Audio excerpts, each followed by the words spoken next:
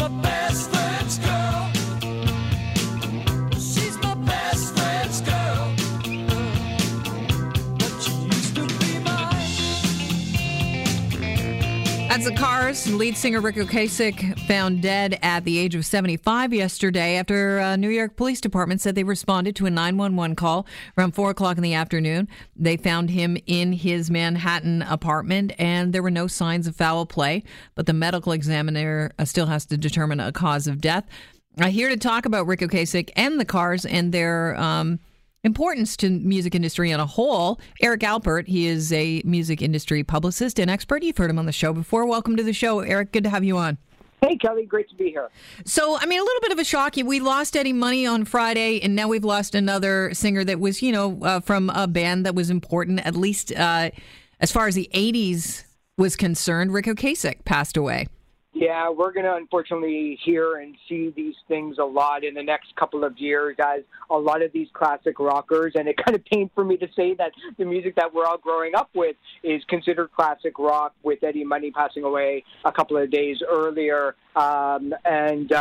Yeah, I mean, this is what happens when a lot of these rock and rollers start to get in their late 60s and 70s. It's just the absolute brunt of what they put their bodies through for decades is finally catching up to a lot of people a little bit earlier than expected. Yeah, I love whenever you talk about people passing away and then they cut to a documentary, they cut to a clip of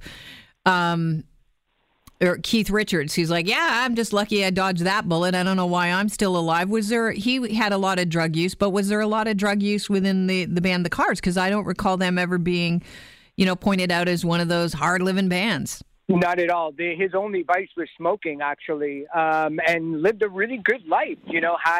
Was around long before the Cars broke in 1978 with just probably the best 1-2-3 punch of any debut album ever, with Just What I Needed and My Best Friend's Girl and Let the Good Times Roll. But he played in folk bands for a number of years and decided to follow his heart and do a little bit more art rock and combining the gloss of synthesizers and what new wave music did, mixing it with the classic rock sounds of the 50s and 60s that he grew up with. Yeah, and I hear it's interesting because I was listening to some Cars music today, and you can almost hear some bluegrass buried in their music somewhere, which sounds bizarre, but listen to a couple of tunes and you might get what I'm getting at. Yeah. That clip that you played with My Best Friend's Girl, that little that guitar, that's a banjo. Yeah. Well, it's not really a banjo, but certainly is. Yeah. Yeah, which kind of makes them, all the more amazing when they broke in 1978, because at the time there was a lot of hope being put on the Sex Pistols breaking America, and they blew themselves up. Blondie didn't even have their first hits until later on. The Clash were still, there, but not really breaking as much as they did a year later. So everybody was kind of looking at, bands that were really kind of coming out of Boston. You had Boston, that was headed up by Tom Schultz, and Aerosmith with Joe Perry and Steve Tyler. The Cars just seemed new. They seemed fresh, and they seemed like they were the ones that were going to be moving music in the future, and they certainly did when MTV started to play a lot of their stuff, but holy smokes. I remember the days when I think every third video was You Might Think. Yeah. In 1988, that band broke up. So really, they were only together for a decade. Yeah, and then he went on to have a really great career as a producer. Not only was he producing, little bit punk bands like Suicide, but he also went on to produce Weezer's first album that pretty much sounds like the Cars, really. And he produced No Doubt and Gwen Stefani. So he brought that nice glossy sheen of power pop and a little bit of punk to the masses, and did what he wanted to do in the way that he wanted to do it. In fact, he was an A&R guy for Elektra Records in the early 2000s and brought the Black Keys to the label, and the label actually turned them down. And look at the Black Keys selling over 15 million albums around the world. Why would you turn down somebody that Rick Ocasek brings you? I mean, he clearly has an ear. One of the things that Rick Ocasek is well known for as well is marrying Paulina Porskova, who was one of the original, if not the original, supermodels. and they announced their separation last year. Her tweet was so weird. She said that their family's a well-built car, but as a bicycle, my husband and I no longer pedal in unison, whatever that meant. That's like when REM lost their drummer Bill Burry to retirement. They said, we're still a dog, but we're a three-legged dog. It's like, just, when he married Paulina, I think I speak for every, male in the universe when I say that's why you become a rock star, isn't it? Yeah. Just, third marriage, 6 kids, all in total. That he lived a really, really good life and got to do what he wanted to do. But yeah, that tweet is a little bit, it's a little bit artsy too. Let me ask you this. I know that Nirvana, they covered My Best Friend's Girl at their last live show in '94. Let's just play a little clip of it.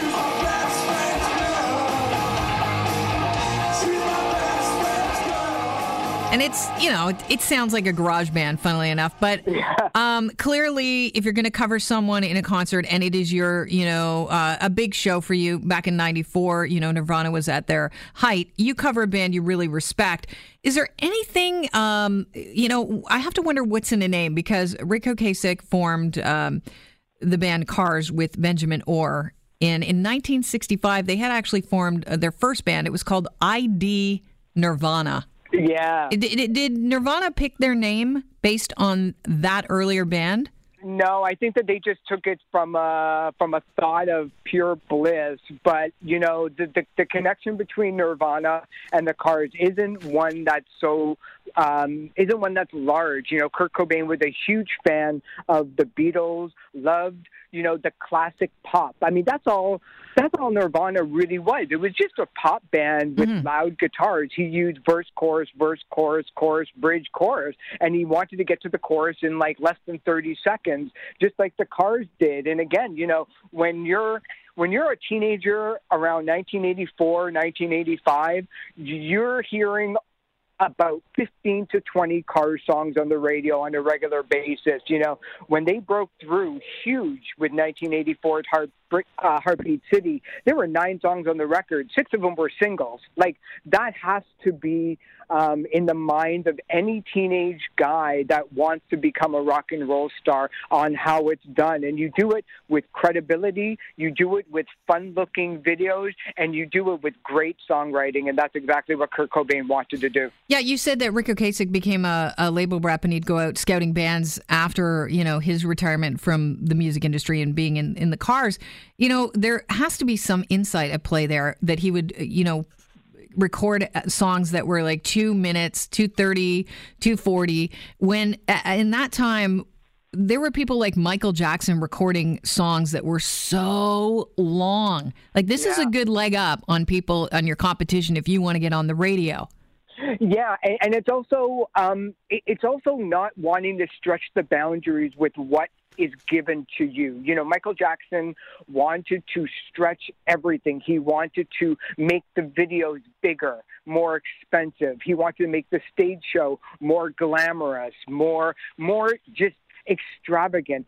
Rick Ocasek never really moved an inch when he was on stage. He was, by all accounts, a sweetheart of a man who wore dark sunglasses as a way to kind of make it a little bit icy and mysterious. So he was, Rick was pretty cool with the constraints that music had put on his left and his right brain, not wanting to stretch the boundaries a little bit more, and left, the art side of it to him and Benjamin Orr, the other lead singer of the band, when they wanted to create their own album covers or work with directors for the videos like You Might Think. That's how he stretched it, but you never mess with the music, though. You had to get in, you had to get out, and you had to have hits. I appreciate the time today, Eric. Thank you so much. No problem. Thanks, Kelly. Have a great day. Rick Ocasek, 75, passed away yesterday in his home in New York.